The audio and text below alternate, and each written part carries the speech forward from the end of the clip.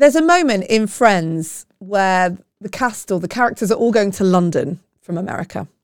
And Monica, one of the characters, is getting her stuff ready and she goes, passport, check, tickets, check, money, check.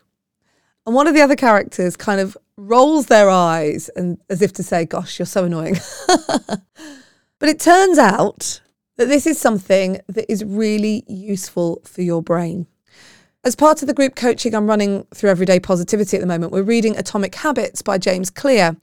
And one of the stories he tells is that how in Japan, the number of accidents on the train line has been significantly reduced by the point and call method.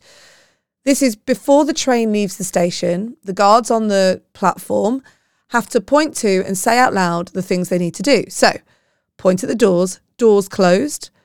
Point at the station, platform clear. Point at the brake, brakes on or brakes off, or whatever it is that they need to say. And that in itself has reduced the amount of accidents that have happened on the train line quite significantly in Japan.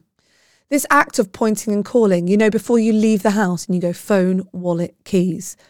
This act of making sure you've said out loud the things that you need to do means that you are drawing some of that unconscious thought to the conscious space. I do it when I lock the door. I leave the house, I go, door locked.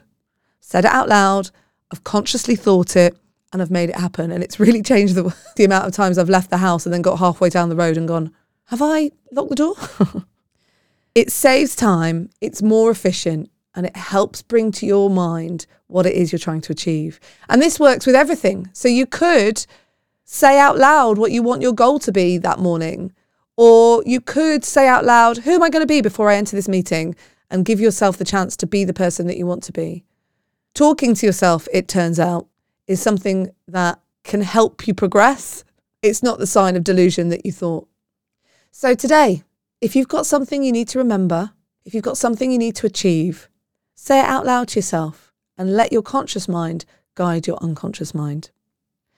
This is your Everyday Positivity from the Volley Network. My name's Kate Cocker. Don't forget, if you want to sign up for the opportunity to get your brain in order, then make sure you sign up for the journal journey I'm going to be running in a few weeks' time.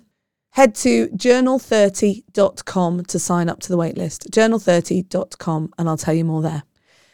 I'll be back tomorrow with another episode of Everyday Positivity. In the meantime, have a great day, and remember, you have 100% got this.